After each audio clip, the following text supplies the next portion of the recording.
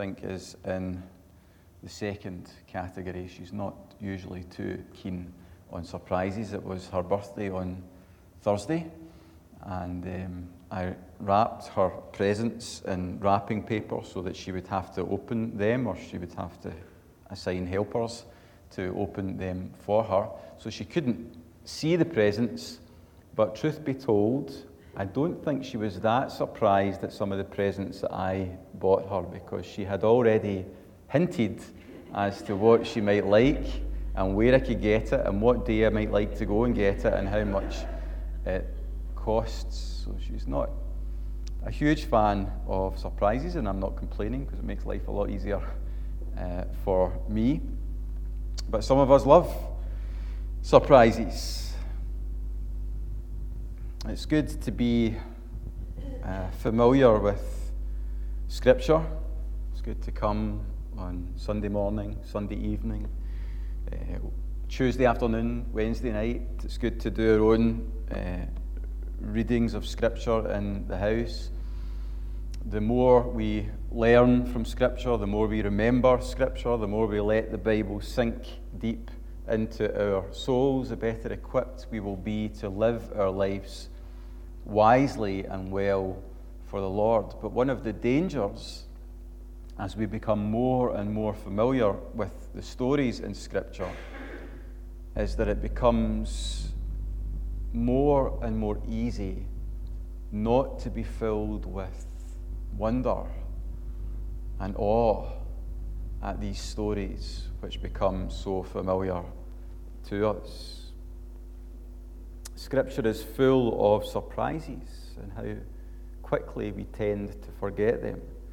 The Gospels are full of surprises. Jesus was full of surprises. Jesus surprised people all the time. He surprised people, I'm sure, when he made a Samaritan the hero of the story that he told, the story that we now call the Good Samaritan.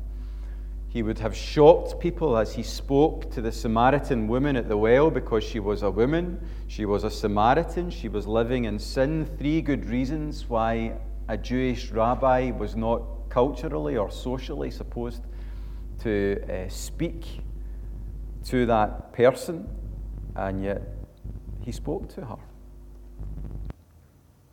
It was a surprise, I'm sure, to the disciples as he stooped to wash their feet. That was regarded as the lowest of the low when it came to tasks and duties. You would assign that job to your lowest servant or your lowest slave. Still, in the Middle East today, feet and shoes are seen as unclean, lowly things. So you'll remember when the big statue of Saddam Hussein was toppled, they all kind of ran up to the statue, took their shoes off and started hitting the statue with their shoes, because that was a way of showing their disdain, their disrespect towards this man who had committed such atrocities.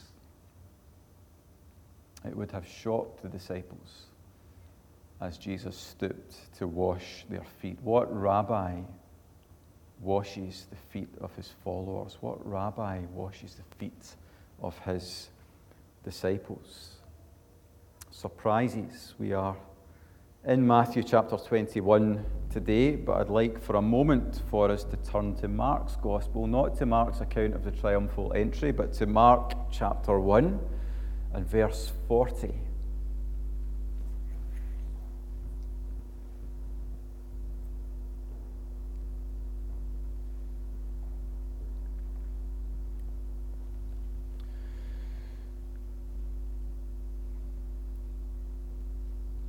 Mark 1 verse 40, a man with leprosy came to him and begged him on his knees, "If you are willing, you can make me clean."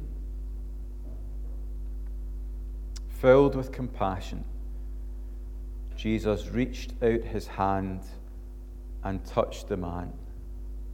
"I am willing," he said, "be clean." Immediately, verse 42, the leprosy left him and he was cured.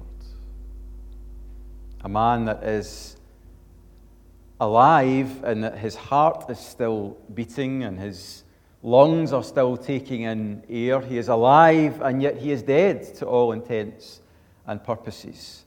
He is unable to be with his family if he has a wife and children. If he has been told that he has leprosy, he has to leave his family to see them no more. His family are allowed to hold a funeral for him because they won't know when he actually dies. He's unable to be with his family. He's unable to be with God's family, God's people. He's not able to worship at the synagogue. He's not able to go for the great festivals or feasts at the temple. He is unable to be with his family. He's unable to be with God's people. He is unable, seemingly, to be cured. And he comes in desperation before the Lord Jesus. He shows his faith. He says, if you are willing, you are able to make me clean. Jesus speaks. Jesus reaches, there's a surprise. He reaches out and touches the man with leprosy. That's a surprise. And the man is healed. His health is restored to him, but not just his health, his dignity, his family, his relationship with God, his ability to worship at the synagogue and at the temple, his freedom, his life is given back to him by Jesus. How does he feel in that moment? And what does he want to do?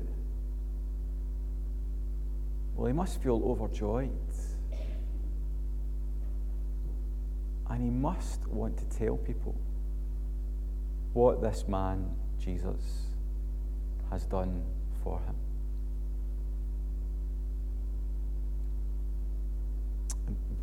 Verse 43 says, Jesus sent him away at once with a strong warning. See that you don't tell this to anyone. So we flick a few chapters on to Mark chapter 8. We will get to Matthew soon, but Mark chapter 8 and verse 27.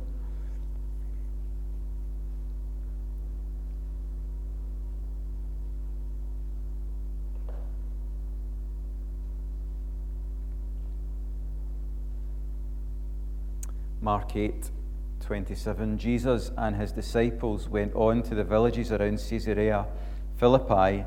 On the way he asked them, who do people say I am? They replied, some say John the Baptist, others say Elijah, and still others one of the prophets. Verse 29. But what about you? He asked. Who do you say I am? Peter answered, you are the Christ. At last, Peter has got it. There are times in the build-up to Mark chapter 8 where he seems to have got it, but he lets it kind of slip through his fingers like sand.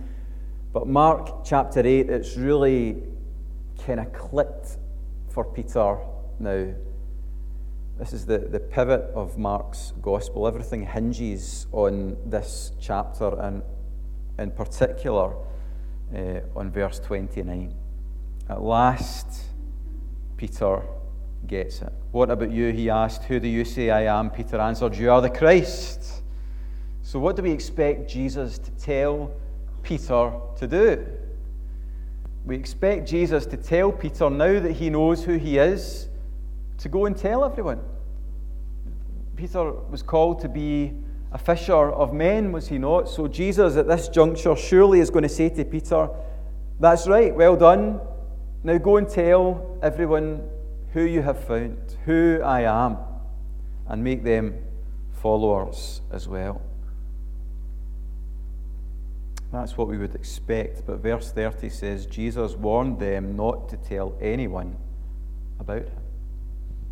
And we see this time and time again. It's surprising, isn't it? It seems strange that Jesus would help and heal and then say, don't tell anyone. It goes against their own human nature. If I help someone, I want them to go and tell everyone what a really nice guy Ross is and how he helped me out. goes against our human nature, but it seems to go against what we understand to be at the very heart of our faith as Christians as well, does it not? That people would understand who Jesus is and be told not to tell anyone. It's kind of the opposite of what we expect, what we are told. We are supposed to, once we have found out who Jesus is and what Jesus has done for us, to go and tell the world, are we not? Well, why does Jesus time and time again say, keep it quiet, don't tell anyone? Simply because his time had not yet come. Or to put it in the language of Scripture, the language of the Lord himself, his hour had not come. But now as we come to the triumphal entry, this is his time. His hour had come, and as he travels, as he journeys into Jerusalem, he doesn't tell anyone to be quiet or to keep it a secret. He is happy for people to shout from the top of their voices and from the depths of their lungs that he is the Lord, he is the King, he is the Christ, the anointed one of God. He's happy for them to shout, Hosanna to the Son of David. In Luke's account, Jesus says that if these people did not cry out, then the rocks, the stones would cry out. Now is the time when his hour has come. Now is the time when it has to be declared from the rooftops that Jesus is the King, Jesus is the Christ, Jesus is Lord, and he is Savior. But there are still some surprises in store. He is the King, sent from God, but what a king. What a king. Firstly, consider a donkey. He rides in on a donkey. If we have a monarch, a king coming to our country, we might expect him, or if it's a queen, her, to travel in a Bentley or a Jaguar, maybe one of those wee cars with the wee flags fluttering from the front of the bonnet, something like that. If they had a king traveling somewhere, they would have expected that king to come on a horse. Because a king was a military ruler apart from anything else. He should come on a big horse, the best horse that the country can muster. Or if not a horse, then a mule, because a mule is a symbol of strength. But Jesus comes into Jerusalem on a donkey.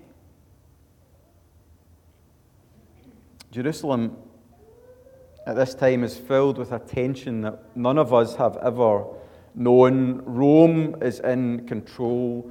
Jerusalem is occupied. I was speaking on Tuesday, whilst enjoying my lunch in the hall, about my first trip abroad. I went to a wee town called Valkenburg in Holland with the school. I was in first year, I think.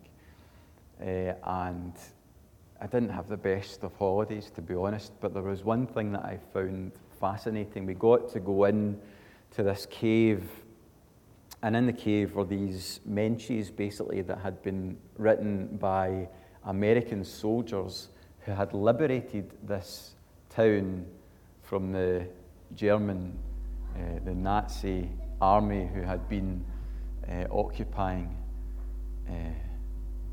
And there's all these kind of signatures. It's been completely untouched since it was done. And because it's in a cave, it's like preserved perfectly. So it just looks as though this was done, yesterday. And in the middle of all these kind of signatures, one particularly artistic soldier has drawn this glorious picture of what this town was like as they travelled in to liberate it, with the tanks and the flags and all that kind of stuff. And it's incredible because you get a real sense that when you walk back out the cave, you're going to walk into, the 40s. It's like it takes you all the way back there. And I remember just imagining what it must have been like for the people in that town, firstly, to be occupied, to have foreign soldiers walking their streets, and secondly, to be liberated. So I can understand that it must have been really hard for the Jews in Jerusalem in the first century to have this occupying force, these Roman soldiers telling them what to do and where to go and what's permitted and what's not permitted. And it's especially so for the Jews because they are continually telling themselves the story of slavery in Egypt and then the Exodus. If there's one thing that they cannot stand that's being occupied, it's being enslaved to another power. If you've ever had the Jewish Seder plate and tasted the things that they eat to remember their history, you'll have tasted horseradish and its bitterness. It's supposed to remind them of the bitterness of life lived as a slave. And that's what these Jews in Jerusalem and Israel are facing at this time. They feel as though they are slaves to Rome. And so you can kind of understand why they want a king from God to come and to deliver them just as Moses delivered them from slavery in Egypt all those years earlier. But because of that desire, they lose sight of their greater need to be delivered from their sins. And the same is true, I would contend, with the world in which we live. There are all sorts of desires that we have, all sorts of things that we invest our lives in, which are okay, which are understandable, which are important. But if they cause us to lose sight of our greatest need, then it's a tragedy. Their greatest need and our greatest need is to be delivered from our sins. And that's why God sent Jesus. That's why Christ had come. He had come not on a horse to wage war. He had come on a donkey to bring peace. And speaking of peace,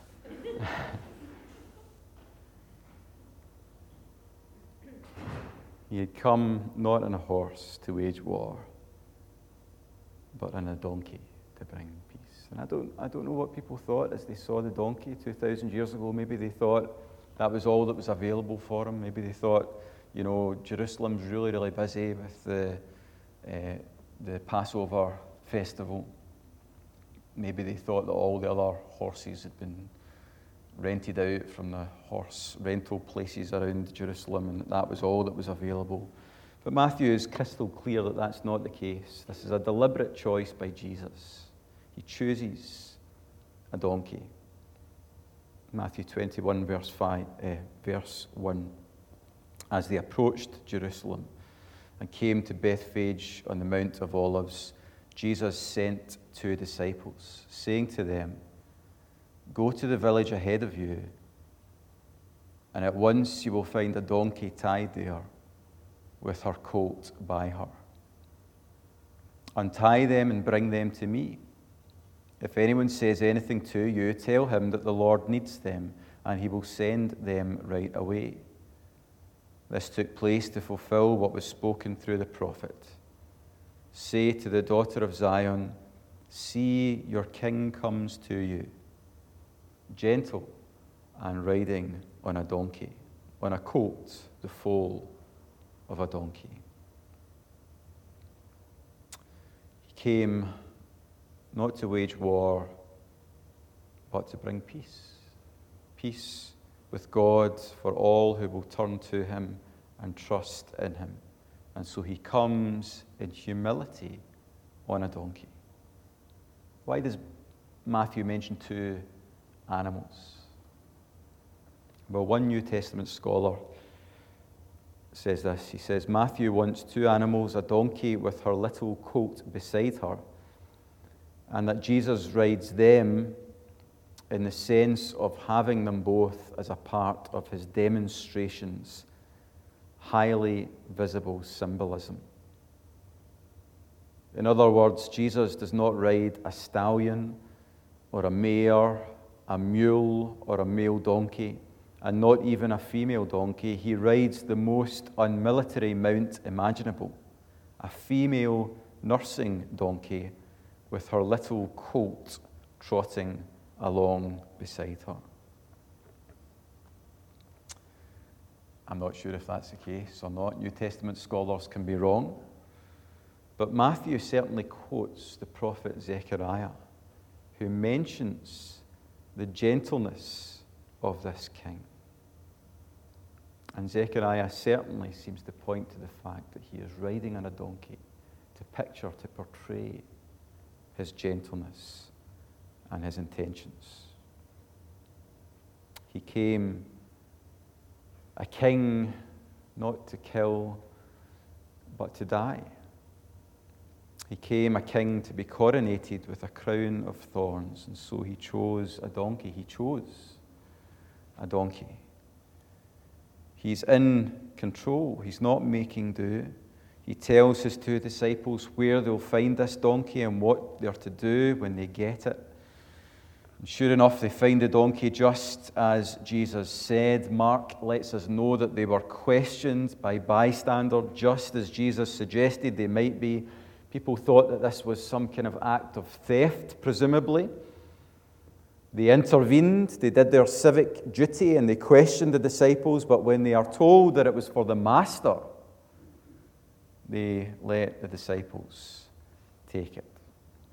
It's a strange story in many ways, but each of the synoptics, each of the Matthew, Mark, and Luke record this story for us because they need us to know that Jesus is in complete control. He's about to face things that make it look as though he's not in control. He's about to be betrayed. He's about to be beaten and bruised and bloodied. He's about to be mocked mercilessly. He's about to be murdered, ultimately. And just before this all unfolds for us, the gospel writers want us to know that Jesus is in control of every single detail. He's not at the mercy of circumstances. He's not being swept along by chance. He is acting deliberately out of love for us and for his Father. He is fulfilling his God-given mission to save God's people, just as Zechariah said he would all those years earlier. Zechariah 9, verse 9, "Rejoice greatly, O daughter of Zion. Shout, daughter of Jerusalem. See, your king comes to you, righteous and having salvation, gentle and riding on a donkey, on a colt, the foal of a donkey. I will take away the chariots from Ephraim and the war horses from Jerusalem, and the battle bow will be broken. He will proclaim peace to the nations. His rule will extend from sea to sea and from the river to the ends of the earth." And he will fulfill that mission by laying down his life for our sins, just as the prophets said he would. So far, 2 Palm Sunday surprises: a donkey and a death. Thirdly, lastly, a decision. The crowd cheer for their king as he enters Jerusalem. They knew that he had come to bring freedom, but they thought that it was freedom from Roman occupation. They knew that he had come to conquer, but they thought he would conquer by raising an army to fight with the sword. Then Jesus gets into Jerusalem and he doesn't raise up an army. He doesn't pick up a sword. The next chapter of Matthew, he is asked if it's right to pay taxes to Rome. He's asked this to kind of so that he is trapped. But there must have been some who were listening intently, thinking maybe this is the moment. Maybe this is the moment he's going to say, "No, don't pay anything to Rome. In fact, I have come into Jerusalem to overthrow Rome." But what he says instead is, "Give to Caesar what is Caesar's, and to God what is God's." Then later, when he is arrested, he rebukes one of his disciples for trying to fight with a sword. And so what happens to this big crowd cheering him on?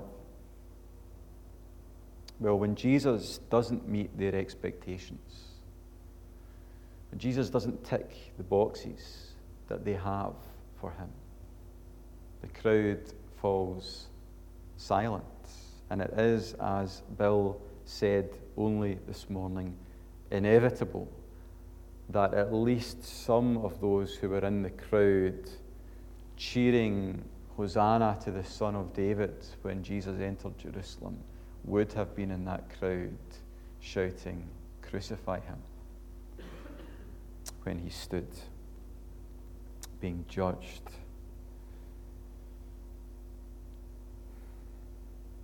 He came not to bring an earthly political kingdom, but he came to bring the rule of God into the hearts of those who love and who serve him.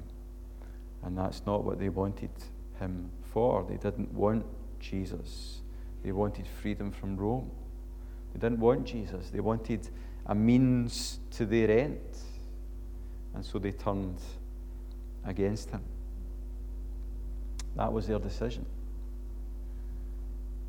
And their decision poses us a question. What will we do in those moments where maybe Jesus doesn't meet our expectations? Or we think the Lord will do something for us and it doesn't work out the way we had hoped, the way we had expected. I wonder if you have ever faced disappointment in your Christian life. If you have ever had a moment or a time or a season where you have had these great expectations and they have not been met. If you have never faced that, you will at some point. And the question is, what will you do? What will you do when deep disappointment strikes? Will you accept the King on his own terms and praise him? Or when he won't meet your expectations, will you leave the crowd of worshippers and stand amongst those who wish him dead and gone and out of their lives? Well, I encourage you and myself to let God be God and let Christ be King in your disappointments as well as in your joys. Keep praising, keep waving your palm branches, keep laying your cloak before the Lord. He is King and he will rule forever. And his plan is infinitely bigger and infinitely better than your plan or my plan for our lives. Let God be your God and Christ the King be Christ your King this Palm Sunday and always, because he is worthy. And our joy is to be found in submitting, in trusting, and obeying him. Let's stand together as we sing